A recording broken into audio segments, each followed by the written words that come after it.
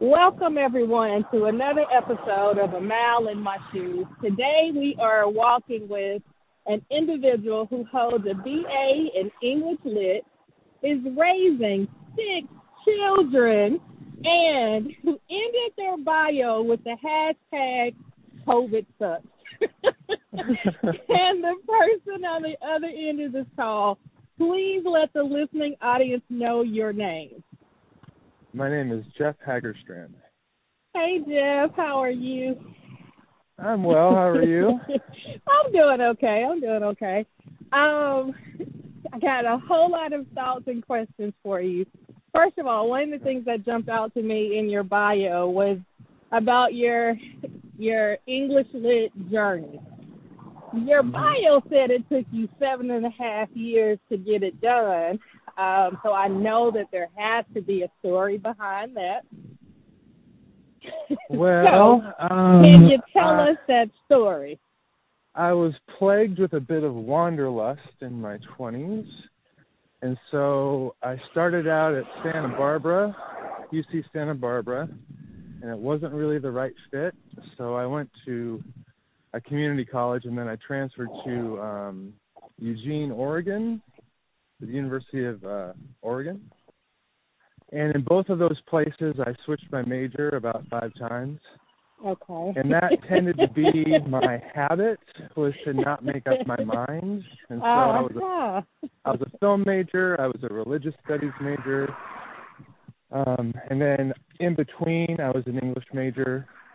And I kept trying to decide. I just, for some reason, didn't think I wanted an English degree. I took a lot of art classes, like far too many art classes to help anybody, really. And then who isn't going to major in it? And then I was about 24 and sick of college and looking at my transcripts and realized the only logical conclusion was to wrap up the literature degree, which I did. Well, I'm so glad you did, and I'm sure your students are glad you did as well. My story isn't quite as entertaining as that, but it took me 6 years to get my bachelor's. It wasn't because I couldn't make up my mind. It was because I was working full time and trying to pay for college. And it's so funny, though, because I started out as an English major, creative writing major, actually. And I don't remember at what point I was into the classes, but I wasn't, I don't think I was a junior yet. But I was in enough classes to where I had a few credits under my belt in my major. And I took this poetry writing workshop, and that's going to happen, so I meant to tell you that beforehand. I'm walking out on the streets for real, because sometimes people will ride by and blow or try to have a conversation in the middle of our walking talk. Anyway. Right. I'm walking too. Could happen on this end. So I took this poetry writing class, and I had a professor who asked me, why did I always write about that black life? And I was like, well, I'm a black woman. I don't know anything but the black experience. So then I wrote him a poem called Black on Purpose. And he gave me a B in that class. And that was like my only B in that major. So I ended up switching my whole major behind that and went into professional and technical writing, which I absolutely hate that. Well, I'm glad that I did, but I hate that I let him get under my skin. Anyway. I'm just going to guess that this guy was white. Oh, of course. Of course. Yeah. Okay. Well, I did gloss over a few things where, like, I was paying for college myself by the end, and I got a little discouraged by that, and I took some time off. So I glossed over some of the sadder parts of the 7.5 years. Well, like I said, I figured there was a story. People, anytime somebody leaves their bio with 7.5 years, I was like, okay, yeah, there's something to that. Well, the other thing about it is that because I took so many electives, now we call them electives to my high school teacher, but because I took so many art classes, I ended up being able to teach a lot of electives for the last 20 years and not have a straight English assignment. And that basically kept me in teaching, because if they had me doing 5 periods of English, I wouldn't have lasted 3 years. I just don't have that kind of muscle. You don't have that type of love for it. Well, it's not. I can't repeat my own lesson 3 times. Yeah. That kills me. So if I had in 2 of the same section, I struggle a little that year. Yeah. The other thing that I was going to ask you about is also from your bio. You mentioned in there that you are, the oldest of 2 children, and that you had a rural upbringing. So I was just curious as to how those 2 things have impacted or influenced your teaching preference or your teaching philosophy. Well, I'm one of those people that falls into the thinking trap of when you know the birth order of the student who's in front of you, you can figure him out. Yeah. Which probably doesn't work as often as it works. I don't think it's very scientific, but I have noticed that oldest tend to I really want to emphasize the word tend to have it together in a way that other students sometimes don't. Yeah. Like they can be a self-starter, they're better at being organized. If they have a lot of younger siblings, they're already kind of a mini-mom or a mini-dad. This is probably more true for girls than boys generally, but not always, you know. And then I've also noticed that babies of families tend to be like that, where they're, you know, maybe a little bit more helpless than they need to be. Yeah. And need a little bit more of a kick in the butt sometimes. So I think I brought that in. But I don't know if that's because I'm an oldest. No, it is. Because I married an oldest, and, like, both of my parents are babies in their family. And, like, when I realized that, it kind of made a lot of things make sense to me that hadn't exactly made sense to me before. I mean, I can't really put my finger on it. It's more like their style or their, like, or understanding how they are as adults, which I just thought was how all adults are at first. And then, oh, wait, they're doing these things that are kind of annoying to me, and maybe it's because they're the baby of the family. I don't know. And then the rural upbringing. So we lived in rural Michigan for when I was 5 to when I was 10. It's a pretty formative childhood years, elementary school years. And the transition to the suburbs in 5th grade was super hard. Like, I liked being a rural kid. I liked running around barefoot from dawn till dusk with, you know, nothing but my imagination to keep me busy. And that's not how the suburbs were. But I've never returned to a rural setting since that time. So it's almost like I just have an appreciation for that isn't really, like,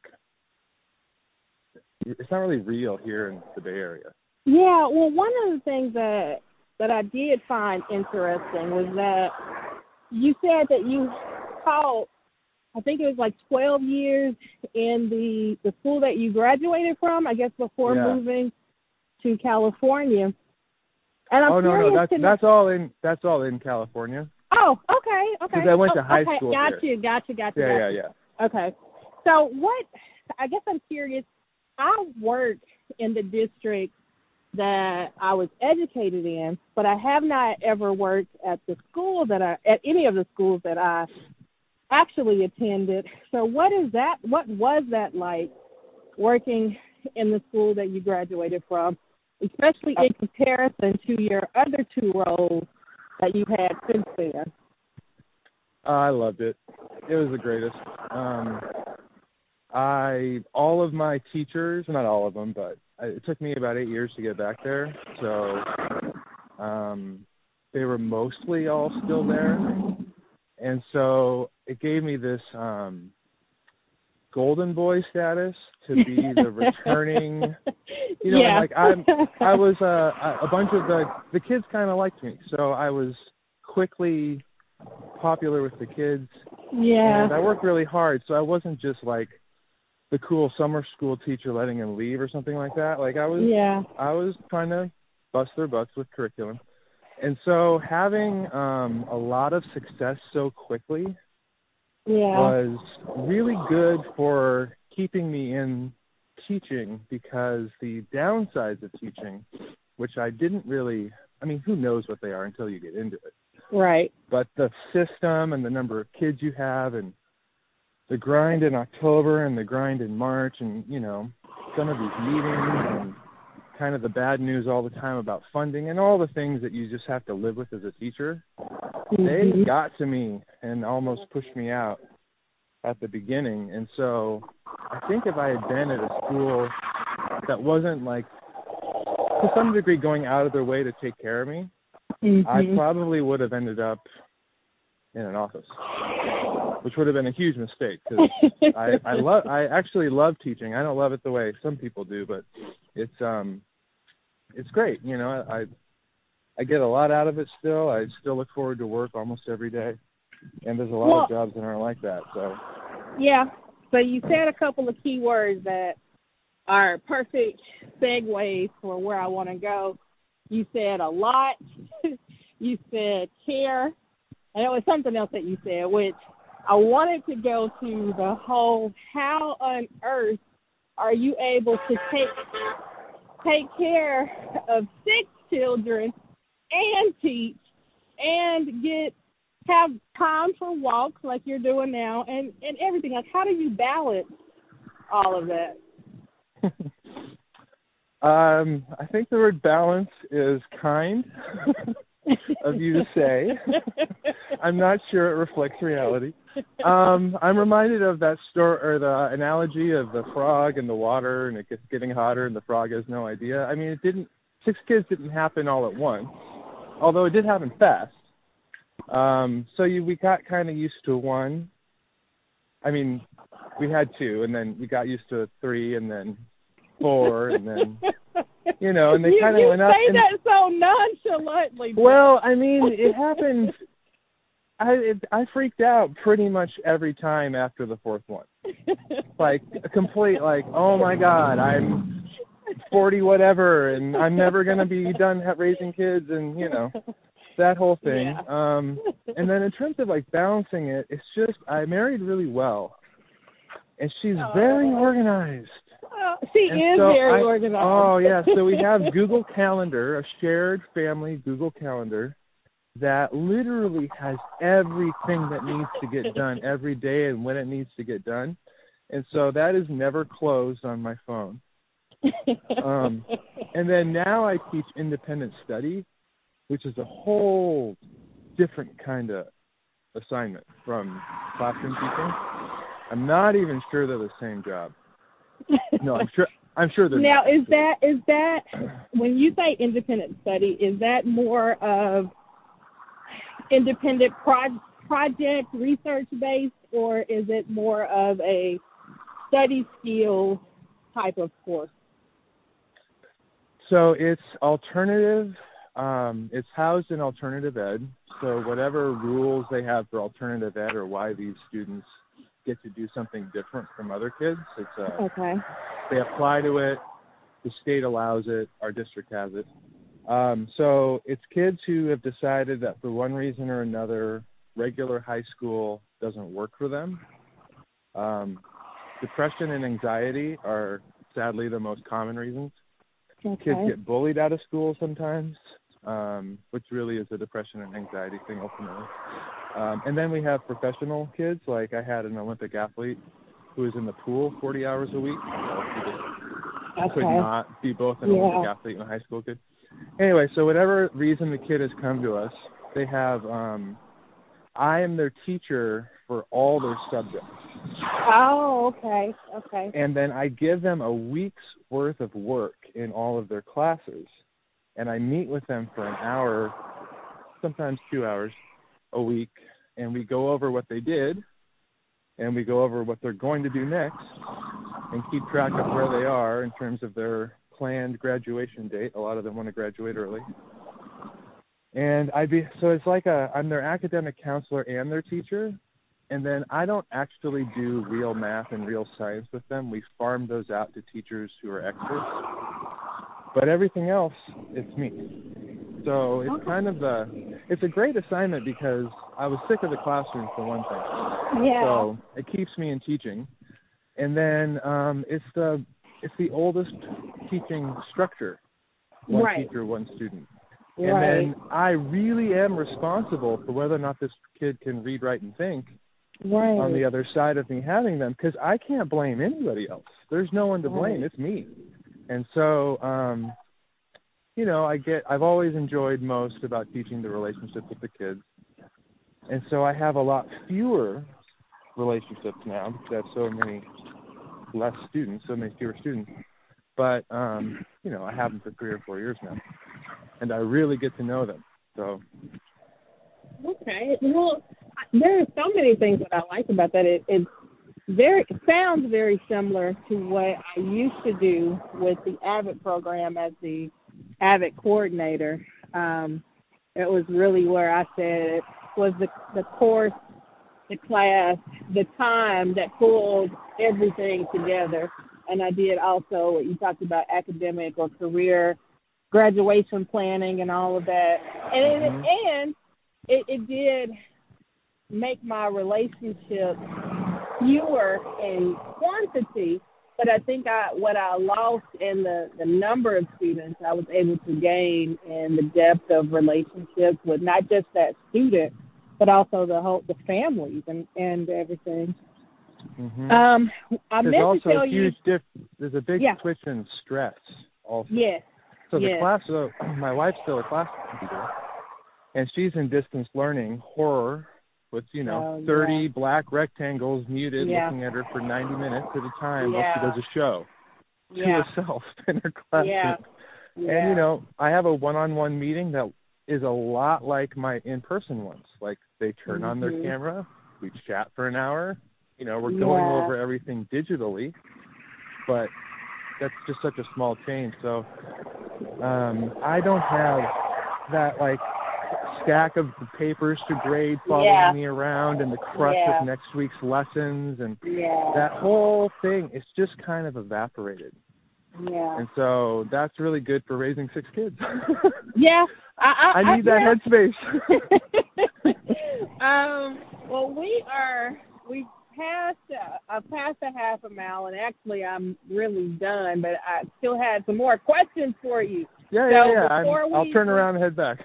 Before we officially run out of time, can you think of any resource or tool that you think would be beneficial for either a new teacher or a seasoned teacher or a working parent teacher? Like any of those things. What resource or tool do you think is absolutely necessary for educators to keep their sanity and stay in this profession? Oh, well, I don't know if I have the answer to the last part. The resource that I have really been using a lot lately that's new for me, I don't know if it's new for other people. This is it has a lot to do with if your kids write their papers in Google Docs. It doesn't really work if your kids aren't writing, composing their papers in Google Docs. Right. And our district invested heavily in the Google Suite for whatever reason. So all our kids have a Google Suite and they have Google Docs. So I am now making my kids type everything in Google Docs. And there's an extension called DraftBack. It's free. A little orange DraftBack. It's going to be, and you can download it for free. It's as an extension on your browser. And then whenever you open up a Google Doc, DraftBack will appear at the top. It's a little, actually I think it's a box that says DraftBack.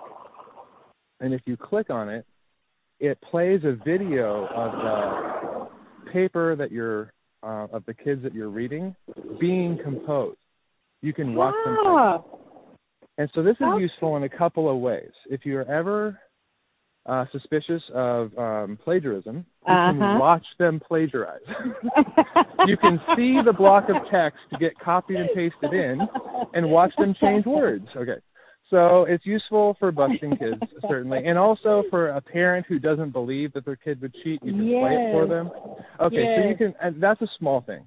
What I actually find it the most useful for is a kid who can't write. You can watch their process. Right. And then you can sit there with them and say, here, stop this. Yes. Do this instead. Yes. Yes. Oh, and another funny thing that I've had happen several times while watching it is suddenly the pace of the typing will change. Mom sat down. I mean, it's hilarious. You can it's like watching two different people walk, you know. It's like, oh, it's so different now. It's this kid can't type this fast. This must be a parent or an older sibling or something. Right. But like I said, I've actually used it more for the writing conference than I have for busting plagiarism. Because in my situation, one-on-one, they actually don't try to cheat, really. Yeah.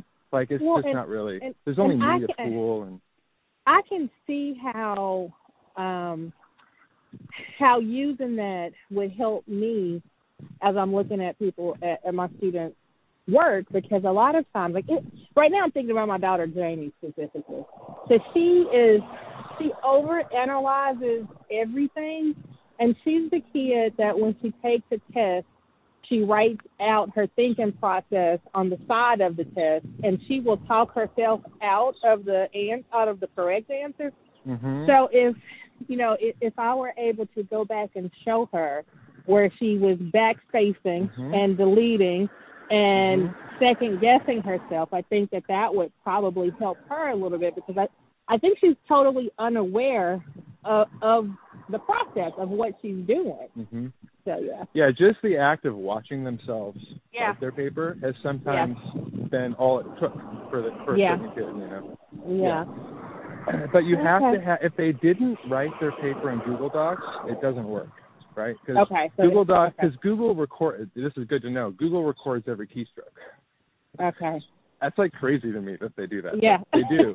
And so then they're giving us access to that recording, basically. So kids who write in a different word processing program and then copy the whole thing and paste it in, if you click draft back, you're just going to see one giant tape and then done, right? So you have to front load it with the kids must compose in Google Docs, and then you have access to their process. So that's one little caveat there. It doesn't work otherwise. All right, well, we have to wrap this up. Do you have any final words or anything that you wanted to talk about that I didn't get around to asking, because I started telling you about my 6-year journey and my daughter and all of this other stuff that when I kept inserting myself? No, I like hearing about your stuff. My story's boring to me. I already know it.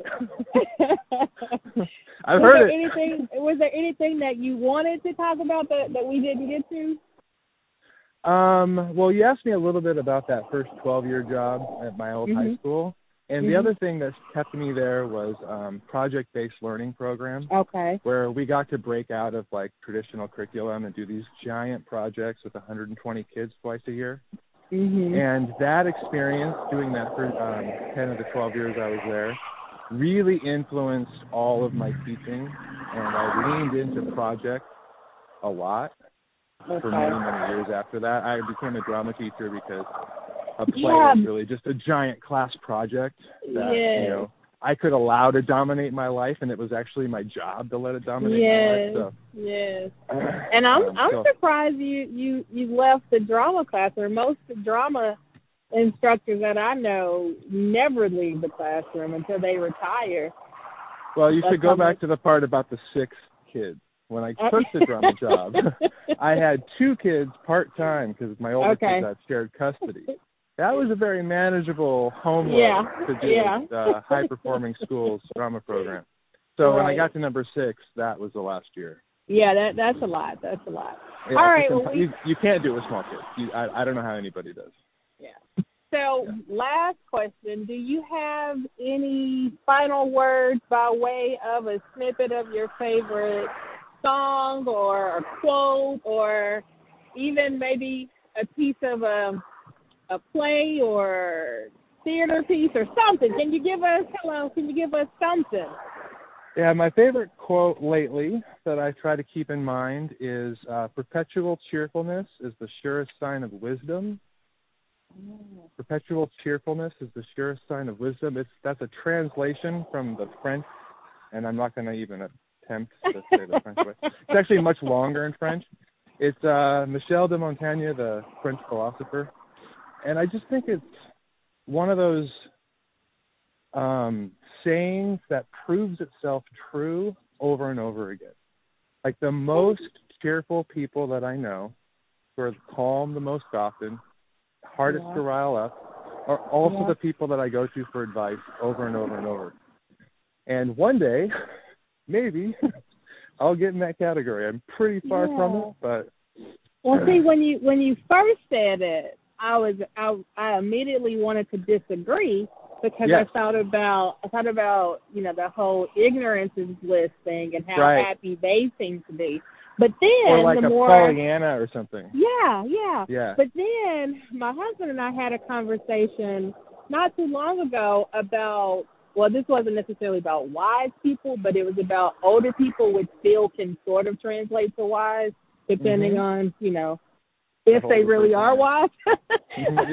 But one of the things that we talked about was how most of the older people that we know don't get riled up, and they are pretty even toned. I can't think of the word I'm looking for, but just kind of even across the board. And it's because they have lived so long that they've learned not to get upset over all of this other stuff that they have no control over, which I think does go back to your quote about being cheerful and blissful because you're wise, because you know that no one can really give you happiness but yourself, and you can't allow all of the craziness of the world to steal your joy. Yeah, that's exactly right. And I think it's also important that it's not about intelligence. Right. I'm saying the smartest people. The smartest people are often the most unhappy. Right. Because they're hyper-aware of how terrible situations are. But, wisdom... I am right now. Right, exactly. It's like paying attention to the news is not healthy. But wisdom isn't really about intelligence, Yes. It's a deeper kind of knowing, and I want more access to that part. Yeah. Well, I'm tired of my brain. I know. Well, we're gonna actually end now.